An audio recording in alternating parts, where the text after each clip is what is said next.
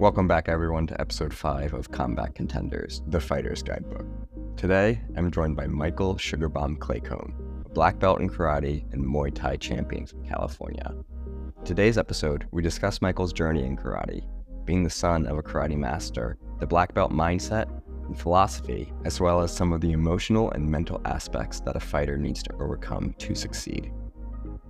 Today's episode is sponsored by Tenacity and Perseverance Clothing. TNP is a Latin-founded, faith-based workout apparel brand with t-shirts, shorts, and hoodies. TNP was kind enough to send me some of their shirts, and I was not only impressed by the printing quality, but also the softness of the material. They recently launched a bunch of new products and designs, so head over to Tenacity, the letter N, perseveranceclothing.com, or use the link in the bio. Don't forget to use the code DOUBLEDECKER15 for 15% off your order. Welcome back, everyone. You guys know that I like to jump straight into it. I'm here with Michael Sugar Bomb Claycomb. Michael, thanks for joining me today. Thank you for having me, man. It's been a pleasure. I've been talking about this for a minute, so I'm excited. For everyone who doesn't know, could you just kind of give a summary? Who is Michael Claycomb? So I am a karate fighter. I've been doing karate, Shotokan karate, since I was 4 with my dad and his dojo. And I've been training all my life. I'm now 23, so about 19 years. I started fighting back in 2021, but I made the decision to start fighting back in 2019. So I've been doing this now for about 4 years, like training specifically for doing fighting. I have about 8 amateur fights, 5 wins with 3 losses. Hopefully keep going, become pro, get to the higher levels and become a great fighter. And yeah, that's just a little bit about me. Yeah, we're definitely gonna unpack a lot of these things today. You specifically mentioned Shotokan karate. I feel like a lot of the listeners in the combat sports area don't quite fully have a grasp or understanding of traditional martial arts in the same way that we do. Can you explain kind of what is the importance of saying Shotokan karate versus other styles of karate and why there are different styles? Well, the importance of, saying Shotokan karate. So not a lot of people, at least in America, are aware of what Shotokan karate is. That's where I live. I'm in California. So Shotokan karate originates from Okinawa. It was brought to Japan, and it is the founders, Gishin Funakoshi. And being a Shotokan fighter, saying that comes with a lot of pride because a lot of the karate that is here, at least, is more Americanized. You got Kempo karate, you got, I'm not going to go into all the Bushido types of martial arts as well, but there are those out there. There's McDojos. And a lot of people think that the point kickboxing Kempo karate that's what they think of me when I say karate, and that's not what I am. I grew up in the traditional Shotokan tournament with point karate, like as you see in WKF or the JKA style, and it's very different than what people see. Like, you got Raymond Daniels, Stephen Thompson, you got MVP. Those are all Kempo karate guys, and there is a difference in terms of not only their stance, their philosophies, but also the way that they go about their way of thinking as well. Well, I guess that's kind of, philosophies. There's minor differences. There are some similarities, but it's not the same. And I think a lot of people they're not aware of the mindset of Shotokan karate. I don't think they understand truly how Shotokan practitioners think or go about fighting. They think that all karate people have like this bladed type of stance, or they're supposed to have this bladed, bouncy type stance, which I disagree with. I think you can have that, but I don't think they only have that. And they think karate is only about like kicks and all these flashy movements, when it's not. It's not just that. It's much more. And then there's all the hidden treasures in kata as well too that people don't understand. They don't know the bonkai or applications of a lot of the techniques that they see. They think all these weird techniques in the air are just pointless. And yeah, so it's there's a lot of things that come with being Shotokan, because there's the martial art side of it, and then there's the sports side as well. And a lot of people don't even understand the sports side, let alone the martial arts side. So it's just like it's just chaos. It's Yeah. I mean, I've had the unique experience of my base style of karate is Tangsudo, which is the Korean karate, as many people call it. Very, very similar to Shotokan, but also has many influences from that Kempo karate style as well. Like almost. Yeah, I've had the experience and privilege of kind of experiencing the best and worst of both worlds. Yeah. And it's funny that you mentioned the bunkai stuff. I recently just started teaching at a school down in Brooklyn, karate, and we're going through all the katas and stuff. And then I start explaining what the actual moves are and show it to them in like practical self-defense situations, and like watching their minds kind of just explode a little bit. I mean, even black belts like that are like 17, 18 years old that have been doing katas their entire life.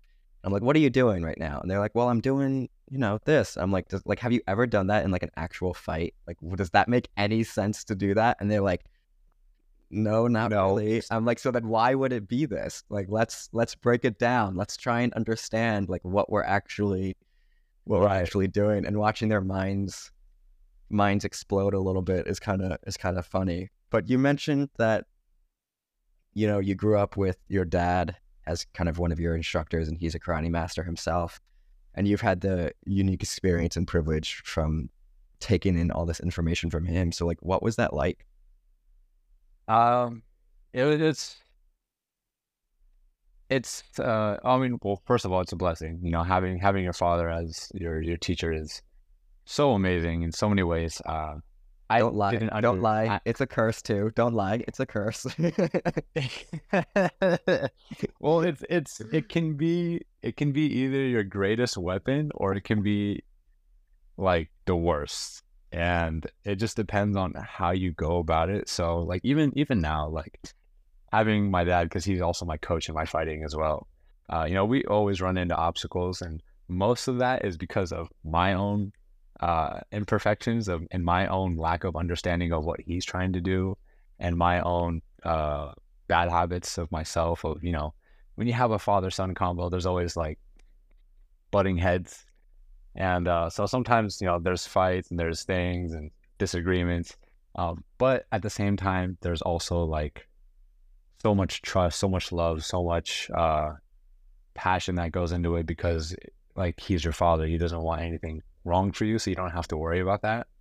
He only wants what's best for you. So not having a father be your sensei, it's like, well, sometimes you might not know, because they're not your father, unless you've been with them, of course, for years. Like it takes time to develop that relationship, as opposed to like since day one. Like my dad's always had my best interest because he's my dad. And so if anyone is a father-son combo, it just takes time to understand like your dad loves you and he wants you to be the best, and you kind of just have to take it with a grain of salt sometimes, even if you don't like it. And that's kind of where I'm at a little bit. Like I'm starting to appreciate and starting to realize that all these things, as opposed to before, I was always like, I don't want to listen to dad. I don't want to, like, shut up. Like, I don't know what you're saying. Like, whatever, I'm going to do this, And I mean, yeah, I bring that. My dad coached rugby in college and coached pretty high level soccer as well. And I played soccer growing up. And so I definitely can recognize that experience of your dad my dad on the sideline, or just being like, do better, or do it this way, or do it this way, or like even on the car ride home from whatever, and they're talking to you and you're just like, Dad, leave me alone. Right. At the same time, it's looking back, I mean, even him with me in karate, I remember him watching me in class, and he would hold up his hand at like 5. And what that meant is, at the end of class, you owe me 5 push-ups. And throughout the class, he would tally. If I messed up, or if I was talking back, or if I did something stupid, or like whatever, he would just look at me and he'd go 5. And at the Oh end of my the class, God. I'd have like 40 push-ups at like 13 years old, like 40 push-ups to do or something. You know, I'm down there on my knuckles doing the push-ups. Like, screw you, Dad. This is stupid. But it's honestly moments like that where it's like that. Those are the good memories. Those are the Yeah, good like memories. I bring that up all the time, and I'm like, how many other dads like watched their kid do their sport and like had that much investment in it? Like, because even when I teach, most parents just drop their kids off, leave, and like, or even are there like on their phone scrolling, don't really care. Like, Right. They're not so like invested. it's such a blessing to have like a figure in that life that truly does have your best interest at heart. And speaking of your father, and a little bit going back to the style of karate, can you kind of explain the philosophy that he's imposed on you on what karate should be and what karate is, and how karate is truly like a fighting style that isn't necessarily what people imagine it to be? So like I was saying earlier, there's two sides to karate or Shotokan karate, right? Maybe even I don't know Tangsudo, so I can't speak for it. Mhm. And I don't want to because I don't want to disrespect you or Tangsudo. But coming from a Shotokan perspective, right? There's two sides, like I was saying. There's the martial arts, like the self defense side, and the sport side. Um, so growing up in tournaments, we always did katas and then kumite sparring. And kumite was more of it was the sport, and then kata is like the representation of the martial arts side, but in a sport like manner. And so being a Shotokan fighter, the way you go about fighting, something that we always talk about is Iken Satsu, which is one strike, one kill. So everything's based off of sword fighting because in Okinawa times when karate was created, it was because Imperial Japan had samurai at the time. And so when they conquered or tried to conquer Okinawa, everyone had to defend themselves from the samurai who had swords. So they had to learn how to fight swordsmen with their hands or whatever farming tools they have, right? And in the sport, that is represented. Obviously, I mean, there is kendo, right, where they have the shinai, and they have the mask and they do that. But in the Shotokan karate fighting, they also represent that as well, even though not with actual swords or the wooden shinai, right? But the mindset. So it's all based on whoever strikes first, because if we both have swords, who wins? Whoever slices the other person first, right? So obviously, you can't do that with real swords because if you kill your partner, well, you don't have a partner, right? So you had to basically learn how to control so that you can keep going or keep training with that same person, right? And so being a Shotokan karate fighter, everything's based upon that first strike, and everything is based on timing, understanding rhythm, patterns, distance management, uh, looking for opportunities, creating opportunities to get that first strike. And then when you get that first strike, it's, Iken Itsatsu, one strike, one kill. So everything's based around that. Uh, so that's what I think is being a Shotokan karate fighter is supposed to represent. It's supposed to be about understanding timing and all those things that I talked about to achieve that one kill. And when I watch Raymond Daniels or MVP, Stephen Thompson, when you look at what they did growing up, they did the point. I think it was called the point kickboxing. Everything's in a side stance, and you see them flicking out like kicks or whatever they're doing, and it's more towards like just how many points you can get as opposed to just like understanding like it's one strike, one kill. Like it's different. It's the focuses are different. And that's why when I say like I'm a karate fighter, I don't say just karate, I say Shotokan karate. So anyone who does know, it's like, oh, okay, it's a different mindset, essentially.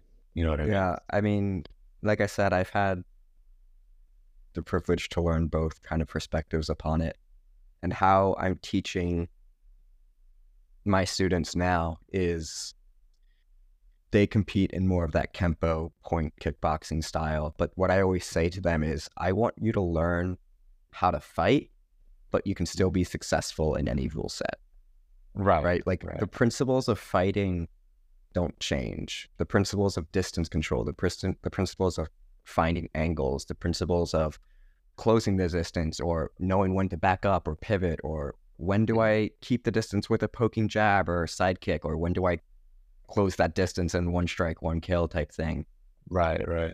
Those principles apply whether you're doing any form, mixed martial arts, kickboxing, this Kempo style karate. That's one of my biggest goals with them. But how did you kind of get started in competition? I mean, I definitely know that the WKF style has received a lot of criticism over the years, and that's kind of like why things like Karate Combat have come about and some other full contact karate leagues. What was your kind of experience competing under those rule sets versus beginning to transition into full contact, and how was that transition like? Well, yeah, I started basically in competition when I was about 4 to 5 years old. But when I was, so I competed from, age 4 to 5, and I stopped when I was about 14, 15. When I was coming up, so like I was talking about WKF, which I agree has gotten a lot of backlash, especially if you watch the Olympics with the guy who got knocked out but then won, right? You're like, what the heck? That's a whole nother story too, or that's another conversation. But when I was coming up, WKF wasn't like what you see in the Olympics. It was going towards it, but it wasn't there yet. And what I mean is, if you watch current WKF, a lot of the things that they do in terms of their mechanics or the way they go about scoring the points, they're not essentially effective strikes. Like when you're talking about like Ikeni Tatsu, right? The blow is supposed to be a blow. It's not supposed to be like a tap or, there's pepper shots, right? Like in full contact, when you pepper, right, as you're saying, there's reasons for that. But when you're talking about scoring a point based on the effectiveness of, I'm going to kill you, it shouldn't be a strike where it's leaving you vulnerable, or it's barely touching, or there's no room to actually commit to the blow. So one of the criteria is you have to control your strikes, right? Like, saying you need your sparring partners, right, for the next day. So the premise of controlling your strikes, it needs to be a significant blow to where if you didn't control your strike, you would have killed them, but you controlled it, which is why it's a point. It shouldn't be like, I'm barely reaching and I have no more left to go. So even if I were to actually try to commit, I wouldn't actually be able to. And that's kind of where WKF is right now. They've taken it so far of control where it's like, even if they tried to commit, they wouldn't actually be able to, because there's nothing left based on whether it's their mechanics or just whatever they're doing to try and close that distance. As opposed to when I was growing up, there was more intent, there was more vicious intent behind what they were doing. And if you go back into the 90s even, or the 80s, and you watch older WKF or even JKA, when you look at the way the points are being scored, they're more vicious. There's actual intent behind them, and then they're controlling. As opposed to now, there's not really that killer instinct type of intent behind it. So when they do score, it's like a wimpy looking punch or a wimpy looking kick that if you were to actually even try to do it full contact, it probably wouldn't even work in a real life, scenario. Because, like I was saying, like karate is based on, it was a martial art first, and the martial art is self-defense. And that includes, like, you might have to kill someone if they're trying to kill you, right? Or kill someone that they're trying to, if they're trying to kill a loved one or whoever it is, right? So there's that intent that has to be there. And it's originally translated into the sport like in the 80s, 90s, even a little bit when I was growing up, as to where now it's like that intent is just completely, at least what I feel in the WKF, I feel like that intent is just not there. And that's where I feel is the biggest downfall of WKF, is it's more like playing tag as opposed to like actual fighting, with control. You know what I mean? That's one of the biggest things that, well, one that I try to tell my students in regards to point fighting is not all points are created equal, even though in point fighting they are. Like a kick to the body is the same in this style. A kick to the body is the same as a punch to the face, and in some styles they're both 1 point. I'm like, in some instances in a full contact fight, I will gladly like catch a kick to the body or step off to the side slightly and eat it to hit you with a cross to the face. Like that 1 point fighting, you might score the point with the kick to the body. I just smashed you in the face with my fist. Like, that's not equal. So like, right. And then another thing in regards to the WKF that bothered me a lot is it's not only the intent, you're right, but it's also kind of the perfectionist of the technique. Like if the technique isn't performed perfectly, it won't score. And I have an example of this when I would compete in the WKF style is someone kind of went in for their cross to the body, and I did a Maigari to the chest, and the guy like flew backwards, but like my leg was not extended all the way or something, and it was more, and I'm like, happened to me too. And I'm like, how is this not a point? Like, I just smashed him across the, like, they're like, oh, you didn't retract your kick. I'm like, who cares? I kicked him like across the ring. Like, so it's, I definitely hear you. And then it's like when they do those hook kicks from the clinch that like where they tap and there's like, and they're falling. And there's like, and there's like no way would that. I've landed hook kicks in sparring with like the bottom of my foot, not with the heel. Right. On people, and you have to have distance. You have to like be able to swing it through. You have to like, there's momentum that needs to be generated. Like Wonderboy Thompson has a great hook kick that he uses. You can't do that from the clinch, right? Like, so I see. Yeah, I think that's where, whenever people ask me like, "Oh, you do karate? Like, what is that?" I show them JKA videos. Right. That's what I show them. Like that is what it's like. It's there's, and even the point system, the rule set. Like JKA is 2 points and you win. Right. Like that is 2 points you win. Like you do not want to get hit. Whereas in WKA you can get like 14-7.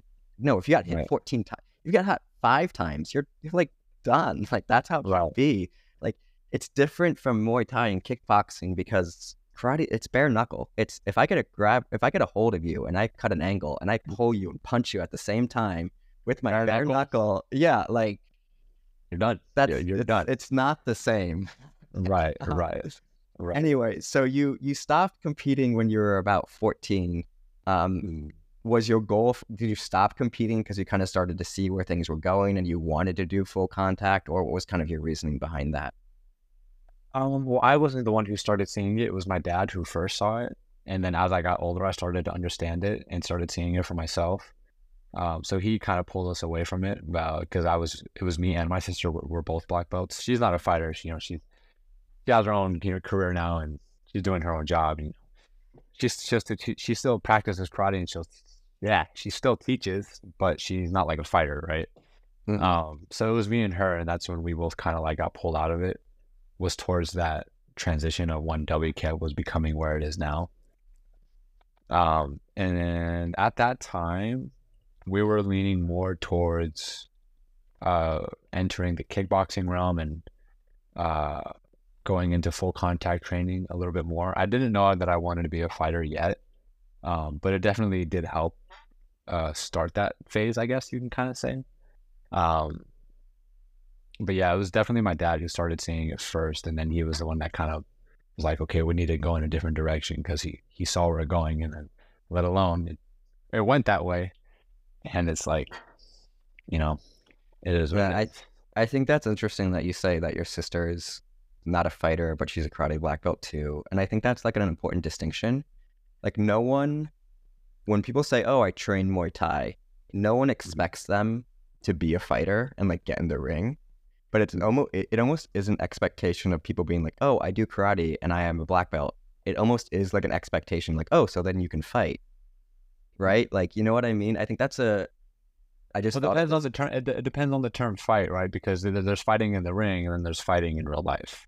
Exactly. I mean, it's also just like I don't expect everyone I do Muay Thai with at my gym to get in the ring. Like I understand how like grueling and intense that is, but it is almost like everyone when they hear you're a black belt in karate is like, so you think you could beat a boxer in a fight? And you're like, I didn't say that. Like I Right. like, do you expect that everyone who does Muay Thai can beat like they don't fight? Like why?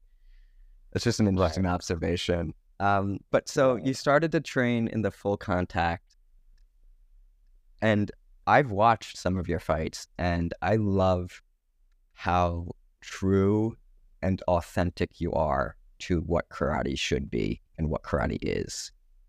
Um, how how I'm sure some of that was your dad's pressure to remain that way, but how has karate helped you within the full contact ring?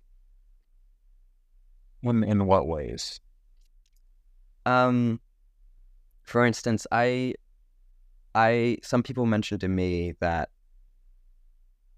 I have great distance management or that I can hit them while moving backwards or I can hit them from interesting angles.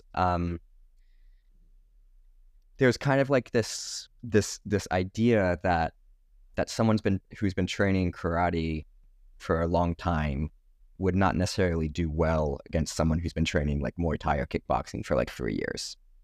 Mm-hmm. Um, I don't necessarily subscribe to that philosophy, but I do recognize that there are some adjustments that need to be made to karate in order to make it kind of like effective in that combat sports area. However, I do believe it is one of the most effective bases for Mm-hmm. someone to have. So I'm Yeah. just curious about your experience with that. Okay. Um, so you mean like how was it transitioning almost in a way? Yeah, how was the transitioning? Like what stuff worked, what stuff didn't work? Was it like seamless? Were there hiccups? What kind of happened? Um, so for me, like I said, I finished competing at 14. So I think what people need to understand too, like people watching this, so sport karate, or at least what I would like WKF style, is very limited. Like you can't do any curving punches. You can't do kicks below the waist. You have to control, right? So making the transition to like kickboxing, for instance, it wasn't necessarily like a transition in terms of me having to adjust my techniques. It was more of a transition of my mindset of, okay, well, now I can do everything that I want to do, essentially. Because like in karate, if you look at katas, there are curving punches, there are kicks that are below the waist, there are whatever. I mean, there's a bunch of stuff, but like in terms of what's allowed in kickboxing, like you can now do all these things that you couldn't do in sport karate. So you just have to kind of unlock your mind a little bit and just be willing to expand. It's not necessarily like, oh, I have to change, like in terms of technique or how I go about hitting people.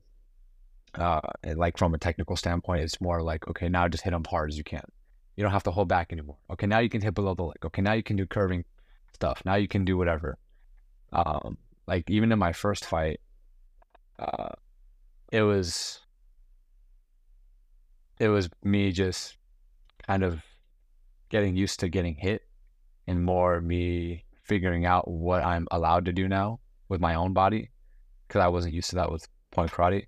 So I just had to kind of get over that hump. I didn't necessarily have to change like my stance, my my technical understanding of punching or whatever it was like that. So it wasn't too hard.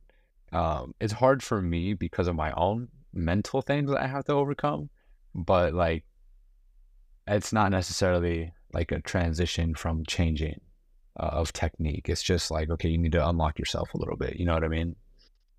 Yeah, Um, what was the result of that first fight, if you mind me asking? First fight I won. I won by decision. I believe it was a split decision, uh, Mm. which was weird because the two judges thought I won 30-27, but then the second judge thought I lost 29-28. So I was like, okay, whatever. But I did win my first fight. It was split decision. Yeah, it was a fun fight. It was fun. Yeah, I feel like I'm starting to agree with a lot of what you're saying. I feel like the more I've fought, the more I've been, I don't want to say defaulting back to my karate roots.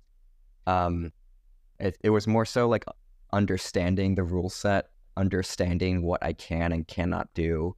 Right. So for me, when I kind of went from the point karate and point kickboxing to the full contact stuff, I Mhm. kind of learned Muay Thai. Like I learned a strict Muay Thai stance. I learned like a very high boxing guard. I learned like the basic fundamentals of those things.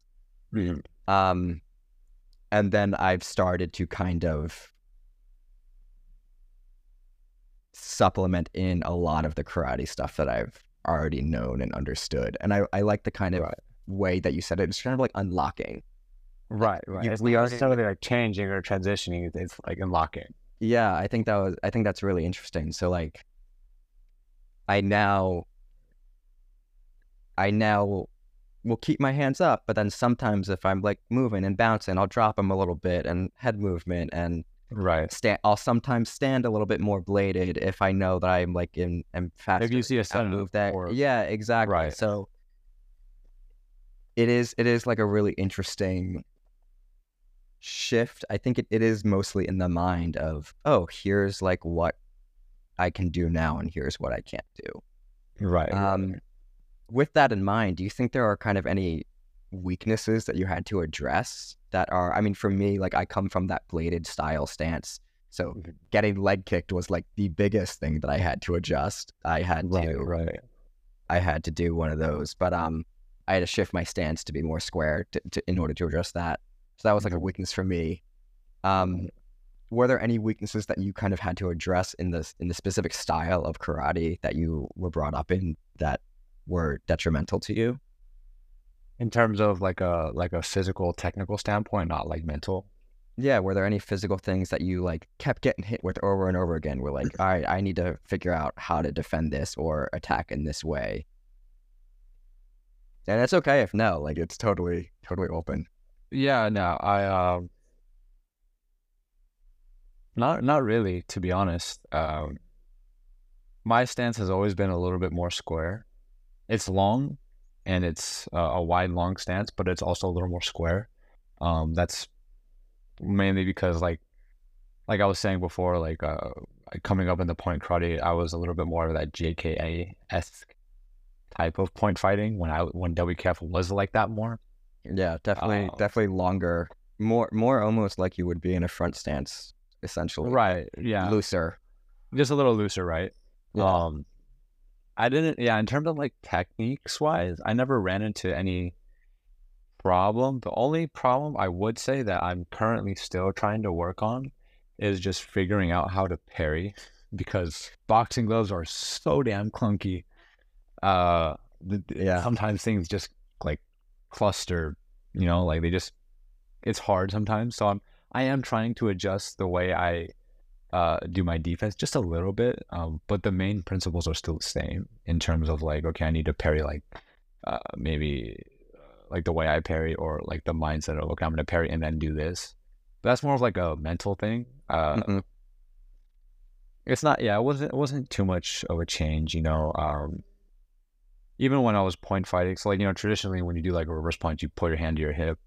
In Hmm. sport and sparring, point fighting, you had to do that, but also like you were allowed to keep your hand by your chin, at least sometimes too. So it wasn't too much of an adjustment. Like, oh, I need to keep my hand up more now. It was more just like a mental, like, okay, just keep your hand up, and that doesn't take training. It just takes like, hey, keep your hand up.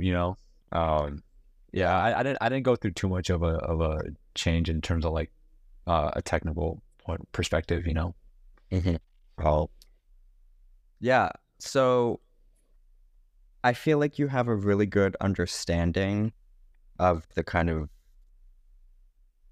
I'll say, sports landscape of karate, and understanding that, I mean, me personally, when I met your dad and you at the Kumite in Miami, there are not many people who study and train karate in the way that you and I have anymore. Right. Right. A lot of people are, and this isn't even just karate when I say this. A lot of people, whether it's any sport or even just in any aspect of study of anything, people are very surface level. They don't like Yeah. to, or they don't even try to dig. You know what I mean? It's not even try to dig. It's almost like that they don't know to dig. You know Yeah, what I they just don't mean? even think Like like, hey, maybe I should try and think deeper. exact like when I was explaining the Bunkai thing to the students, and I was like, I asked them like, what is a low block? And they're like, you're like blocking a kick with your. I'm like, yeah, it could be like a parry to a kick, but like, have you ever fully done like a stance with your pulling your shikite back and low like in a fight? And they're like, no. I'm like, then why? Like, maybe they're grabbing your wrist and you're doing a wrist strip, like, and you're pulling your Right. hand back to like, and they're like, whoa. Yeah, their mind just like, And like, just whoa. like they don't understand because they've been told the one thing and they accept it as whatever. And Right. so anyway, I feel like you have this understanding of what is out there and what is currently being taught. What are some tips or advice that you would give to aspiring karateka that wish to enter full contact kickboxing? Advice for full karatekas that wish to go into kickboxing. Um,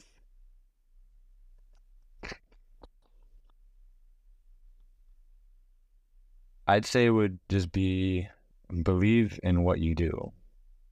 Have faith in what you do. And if you don't believe in what you do because maybe there's doubt or maybe you have disbelief, then I would advise question. Question, question, question until you come up with what you feel is the proper truth. Um, on the contrary, assuming that you are already a experienced karateka, like a black belt, questioning is fine. But like for new guys that like just don't know any karate at all, I feel like there is a period where you shouldn't question and you should be like taking things and just trying to absorb and understand. And then once you grasp it, then question, like, black, that's usually around black belt or at least brown belt level. But let's just assume you're a black belt in karate and you're trying to become a fighter in kickboxing.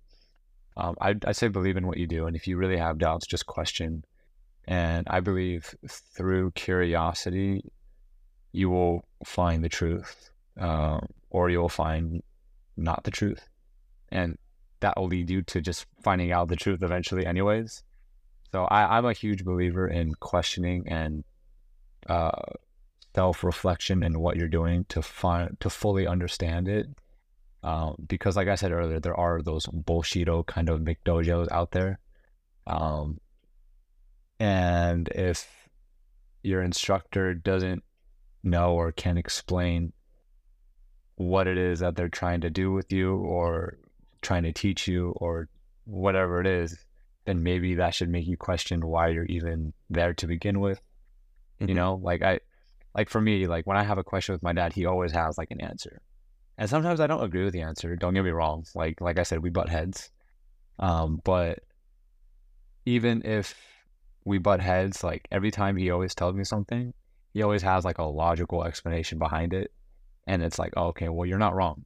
Like that makes sense. So I think everyone should just be doing that. Even this isn't even for karate cause at this point. It's kind of just for everyone. Like the more you question, the more answers you'll find, whether it's the truth or not the truth, and that'll lead you to the right direction of where you are trying to go. Um, so I think it's a little bit more general towards everybody, not just karatekas. Um, but because there aren't many karatekas, it is a little harder. So I would even embellish more the questioning just to fully understand. Yeah, I think that's really important, especially when trying to understand I don't want to say real karate versus fake karate because that Right, right. I don't want to bring that up, but there is a certain intention and history and authenticity behind Eastern martial arts and karate Mhm. and the history behind them Mhm. versus some of the sportification, I'll call it, of the Western world. That's a good label. Um, and so it truly is just asking. And while, Right, like I said, the biggest thing I had to adjust for in from the bladed stance was squaring my stance so I didn't get kicked in the legs. But even right. that has like a justification. Oh, we want to kick with our front leg because it's faster and quicker and it's longer. Mhm. Like Right, right. that makes sense. But then in the same tone, I will also say, but hey, if you can get kicked in the legs, don't stand like this because you're gonna get kicked on your ass. Like Right, right. so, There's balance for everything. There's balance, 100%, and it's asking the question is very, very important. I think that is a big thing. I feel like people don't do that enough. Like you were saying, everyone kind of just takes everything surface level. And it's and it, I know you said it's a whole other topic, but it's almost that is the reason kind of I feel like kind of McDojos have gotten as big and as prominent as they have because it's almost like here's a round kick, Yeah. cool, and like that's it, and then just like pay me $1 million a month now to do to teach your 6-year-old how to do a round kick, and that's like it. Right. Um, again, I feel like I tell my students this all the time. I'm like, we're doing a martial art. Martial is like the imperative word. Like Mhm. we are training self-defense to if someone attacks us, we are going to hurt them. R- Like we are training to hurt people. r- Like It's and hard because a lot of the people don't want to do that. it's a big thing that necessary evil. I think the Right. It's popularity of karate has benefited from it, but it also karate itself might has been hurt by it a little bit. I don't know. Do you watch Star Wars by any chance? Dude, who doesn't watch Star Wars? Yes. All right. So I always like to think of Luke Skywalker or even Mace Windu for those that know. Where it's like it's all about your intention of like so they're like the bad people out there. What are their intentions? Their intentions are to uh hurt people, kill people, murder, pillage, rape, whatever the bad word you want to use. Their intentions are bad, right? So that's why what they do is considered bad. That doesn't mean the actions that they take to achieve them necessarily are bad, because self-defense, you have to hurt people in order to defend yourself. And if the intention is defending yourself, then is it bad? Right? Now, there are, of course, extremes on both spectrums. But I do firmly believe, like, if you have the right intention, whether it's to protect yourself or protect your loved one or whatever it may be, then it's okay. And going back to like Luke Skywalker and Mace Windu is like the reason why they were so strong and so powerful is because they not only were masters in the light side, but also they used like the dark side a little bit. But it was about how they used it and the intentions that they used it for. You know what I mean? I mean, not to go all Star Warsy again, but balance in the force. Right, exactly, exactly. That's exactly what it is. But even taking a step down from that, there's students like these higher level teenage black belts that I'm coaching, and I've been trying to start to ask them, what is your intent Why? with learning? Why? Like Why is the what question, right? like do you want to be like a world champion point fighter? Because that is a completely different training regimen than do you want to be a kickboxer in the full contact ring, which is a completely different training regimen than I just want to be great at self-defense, be able to protect myself. Like they're all different, Right. there's no better way or worse way. It is what is your intent in learning the martial art. And it is, it's, I think that even goes back to what I was saying earlier about transitioning into the full contact. That was the biggest thing for me, is what was my intent in training. Before, my intent was I loved doing kata. I loved learning self-defense, and I loved point sparring. Like, that's what I loved to do, and that was my intent. And so when I wanted to do full contact, like you said, my mind had to shift and my intent in the training had to shift. My karate didn't change, but the intent behind it did. Right. And even that's hard too. This is something that I kind of went through as well. I didn't touch on this too much because it was more of a mental thing. Like, I hate hurting people. I want everyone to thrive. I always try to find the good and bad, and I always try to see the light in people. I don't like negative energy, and I don't like anything bad, and that includes like hurting people. So for me as well, it was like, that's why point karate was so easy, was because, well, it's control, so I don't have to hurt you. But now it's like I'm in the ring. Now I have to hurt you, otherwise I'm gonna get knocked out. You know what I mean? And it's like, it's hard sometimes because you don't want to, but you have to. And that kind of where it goes back to like, well, why are you doing it, right? Or what's the intent? You know what I mean? I mean, that's a big thing for me. Is on my last episode, I was talking about, I almost, before I step in the ring, I almost disassociate. And like, I look at the person across from me on the ring as like not a person anymore. Because like, you almost have to. You almost have to. Because the same way as you, I don't like hurting anyone. I mean, right here in New York, some subway tracks, you have to go in one subway tunnel and you can't access like the northbound versus southbound. This one woman was struggling to carry her groceries down the southbound, and I needed to go northbound. I went across the street, helped her south, but like, there's like inherent goodness that I just want to spread in the world. Right. And but when I get in the ring, like, I broke two fights ago, I broke my kid's ribs, and like, I don't wish that on him, but in the same breath, I'm like, it could have been me. Like, right. And so it is like, why do you do this? And I guess with that, why do you do this? Like, why are you stepping in the ring? What is your purpose? Yeah. Well, this is a great time, I guess, to talk about that. So why does Michael Sugar Claycomb decide to just go into the ring and spinning back kick people in the liver and knock them out, right? Yeah. You know, like, why would I put someone through so much agonizing pain? For a long time, I didn't know. I'm going to be honest. For a long time, I didn't know. But the reason I do this is because, well, there's a couple of reasons. The biggest reason is I want to become my best version of myself. And I'm going to go in depth into that. So I teach, right? I'm a sensei. I teach kids for a living. It's my favorite thing to do.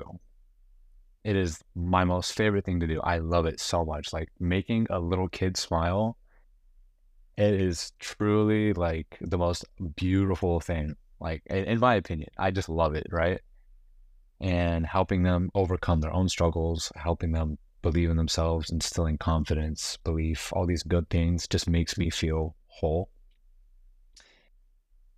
And one of the things that I always teach is about courage, being brave, stepping out of your comfort zone, right? Facing your fears. So for me, one of my biggest fears is hurting people, and specifically fighting. Like, one of my biggest fears is not only hurting people, but also getting hurt myself. And it's something that I still sometimes have a hard time with, whether I'm sparring or fighting, right? And for me, it's when I teach my kids, like, you can't have bravery without fear. You need to face your fears. Don't let them control you.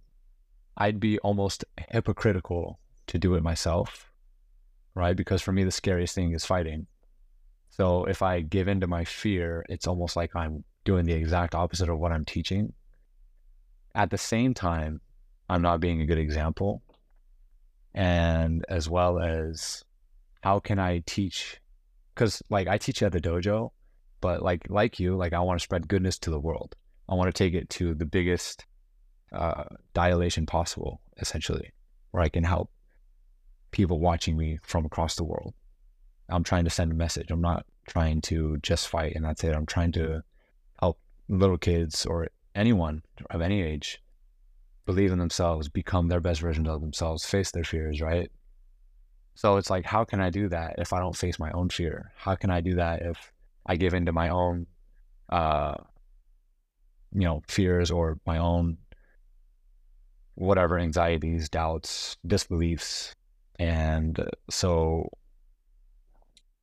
for me, fighting is not just about hurting people. It's about trying to help others believe in themselves, because that's one of the things that I also struggle with. Self-doubt and anxiety and paranoia is a pain in the butt. And I would hate to see someone else succumb to that and give into that, and see people self implode because of that, because I have done that and I know how painful it is.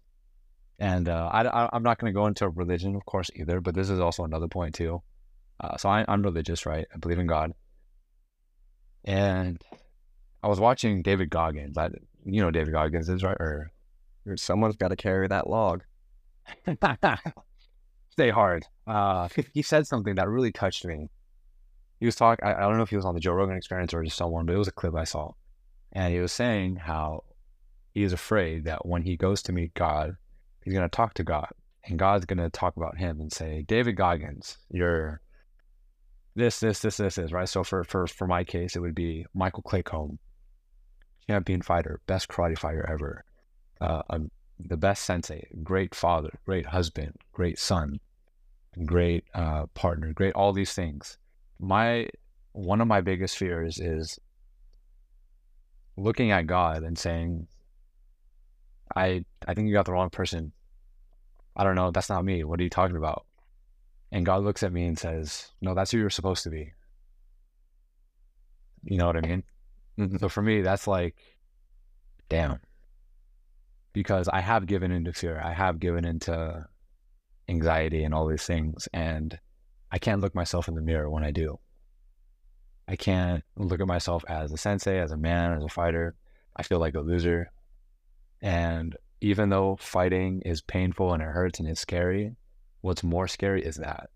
What's more scary is being a loser, not being the person that I know I'm supposed to be, or that I think I'm supposed to be, at least, you know?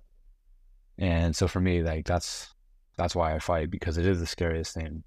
And that's exactly why I have to do it, why I have to be better, because I don't want to be looking back. Let's say I decide to quit and be like, well, you never overcame your fear. And then 5 minutes later, like, yeah, I'm a man. Like, no, I can't say that. Like, I could never live that down. Like, I struggle with guilt so badly. Like, I would never be able to do that. You know? I think it's really important, and everyone I've had on the podcast so far has said the same things. I think that's very important for everyone to understand too, is you have to fight or even do anything in life, Any endeavor, to compete against yourself. You're being the right. best version of yourself, and that's why you do it. Mm-hmm. And to be honest, I initially did not step in the ring for that. It was I wanted to prove to everyone else that I could do it. It wasn't, and I lost. It was only when I wanted to prove to myself that I could do it that I start winning, right? When I wanted to prove to everyone else that, oh, I can do this, or look how good I am, or I know karate, I can, right? That's when it was bad. Mm-hmm. When I self-reflected, questioned if I really wanted to do it, started thinking seriously about it, and started saying, no, I need to do this to prove to myself that I can do it, that I'm capable of setting my mind to a task and accomplishing it. When I started looking inward is when I started to be successful, I'll say, quote unquote, in my endeavors. And also the inspiration to others, I think, is a huge part of it.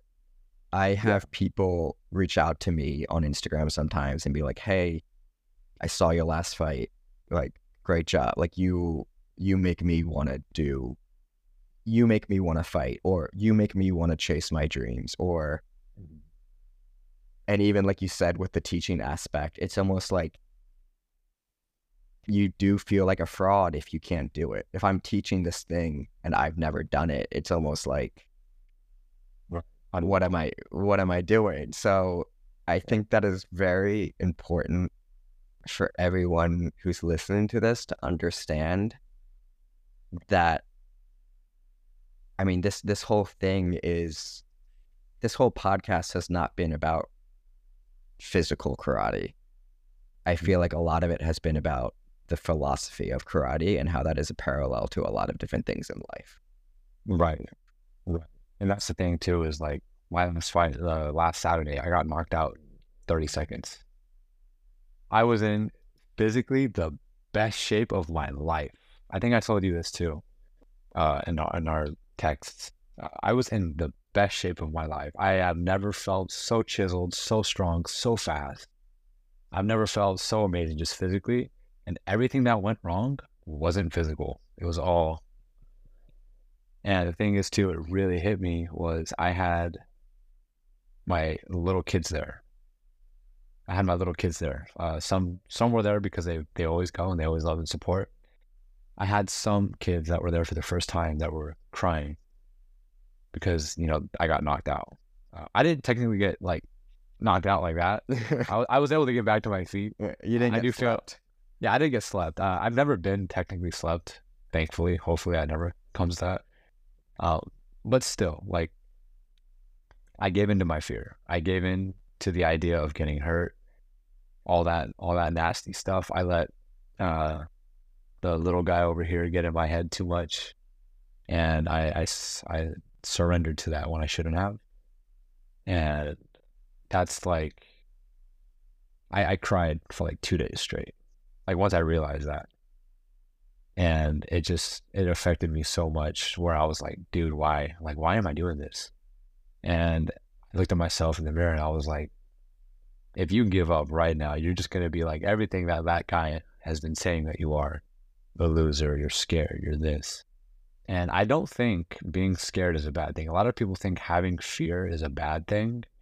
I actually think having fears is probably one of the best things because it's such a motivator and it's such an ally in so many ways to help you push yourselves. And I feel like people that don't have fear, they're almost like not human to that extent.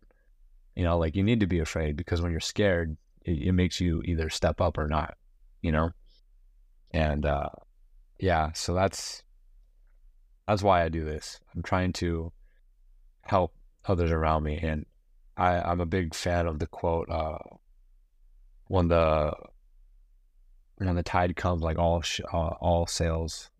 ships sail together. You know what I mean? I wouldn't want to be the only one to overcome my fears, my anxiety, my disbeliefs, my whatever it is, right? Like this little monster over here on my shoulder. I wouldn't want to be the only one. And going back to like my kids, it's like to see them, if they were to get to that point where they self-implode because they didn't know how to overcome it because I couldn't help them, that makes me feel so bad to a whole nother level. Like if I have the opportunity and the ability to help them, but I can't because I give into myself, and then I see them giving into themselves because they don't know any better because they're kids. It's like, dude, I feel like such an a-hole because it's like I almost feel selfish. It's like you need to be better, not only for yourself but for them too. You know what I mean? And that's a big reason as to why I do this. Yeah, I think that's really powerful. Sorry to get a little emotional. No, I think that's really important. I mean, you touched on a lot of things that I personally resonate with too, and relate with and respond with. I mean, for me, my entire life has been karate and the martial arts. And I have always been told that the martial arts is a parallel for life. Like what you like the things you 100%. will the things you will face in karate and the martial arts, physical and mental, will prepare you and reflect the challenges that you'll face in your everyday life. And I think that it's important to understand, just to understand that. Right. Are Well, there any? Yeah, go ahead. sorry. I was gonna say like that's another thing too that a lot of people have a misconception about like being a black belt is like being a black belt is just the beginning. Like when people say like, "Oh yeah, dude, I got my black belt, I'm done." I'm like, what do you mean? Like I just got started when I got my black belt, Black and it belt literally is black belt is the understanding of the fundamentals. right, That's what right. Like that's what literally black belt. first degree, we call it Shodan. So Dan means level, Sho means like beginner. And one of the No, mindsets is Shoshin, beginner mind. So if you understand that and you understand that being a black belt is just the beginning, then there really is no stop. And the way I always tell my kids is like white belt to black belt is A, B, C, D, E, F, G, all the way to Z. And once you understand the ABCs, okay, now you can go become Shakespeare. It's like, okay, yes, now you and start with words, now you start with yeah, sentences, and then paragraphs, and then essays, and then stories, and then poetry. And that's where the artistry comes in, is because now it's up to you to phrase things and make stories of how you want it to be based on your own, you know? And I feel like a yeah. lot of people don't understand that.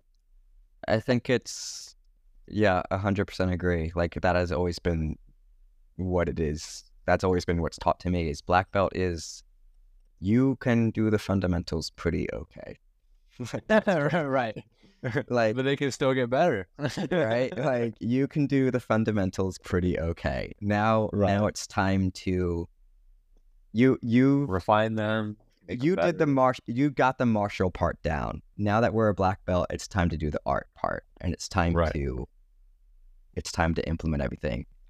Right. Is there anything else you kind of want to close on? I think we touched on a lot of really good things today. Any last pieces of wisdom? I don't know. I think we didn't touch on everything.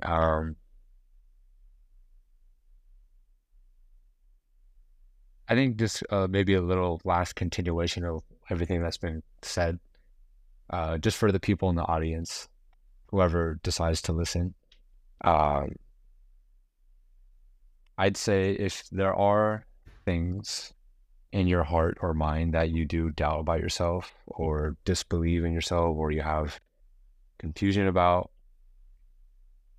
I would say the only way that you can clear up all those things in your life is by taking action. If you just wait and decide to sit around and hope that they go away, they never will. And that's something that I sometimes struggle with is taking that first step because the first step is the hardest. I'm gonna And I'm go gonna ahead. close this off with two quotes from the greatest karate master of all time, Mr. Miyagi. Number Go for it. one, Go over it. number one is the heart remembers and reminds the brain what it forgets sometimes. And number two is you're walking down the road, right side okay, left side okay. If you walk down the middle, sooner or later, squished like grape, right? Mm, Right. So like you said, you have to take action. You have to do something. You can't stay undecisive. And right. always your heart remembers things that your mind forgets. Right. Exactly. And the thing about that too is failure isn't uh, making a wrong choice or maybe I went left, I should have gone right. Like that's not failure. The failure is deciding to stop. As Thomas Edison always said, I didn't fail a million times. I figured out how to not make a light bulb a million times. So don't be afraid of making mistakes. Don't be afraid of stepping and doing something out of your comfort zone because you don't know the unknown. The only way to know the unknown is by going and finding out. And through that is the true success, because that'll eventually lead you to the path that you want to be. So for all those listening, if you have any doubts, you don't believe in taking that first step, just take it. And I promise you, you won't doubt it when you look back, because you're going to be happy that what you figured out, maybe it was the right choice or maybe it wasn't. And that in itself will lead you to where you want to be. All right, Michael, thank you so much for the wisdom you've given us today. I really enjoyed today's conversation. Man. Thank you. Yeah. And that was a pleasure.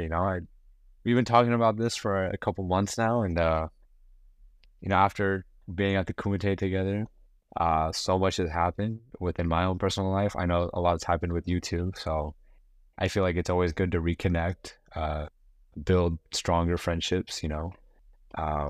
Like I said, my goal is to try and help everyone in this world, not just myself. I'd feel like a selfish piece of dog poop if that was my goal.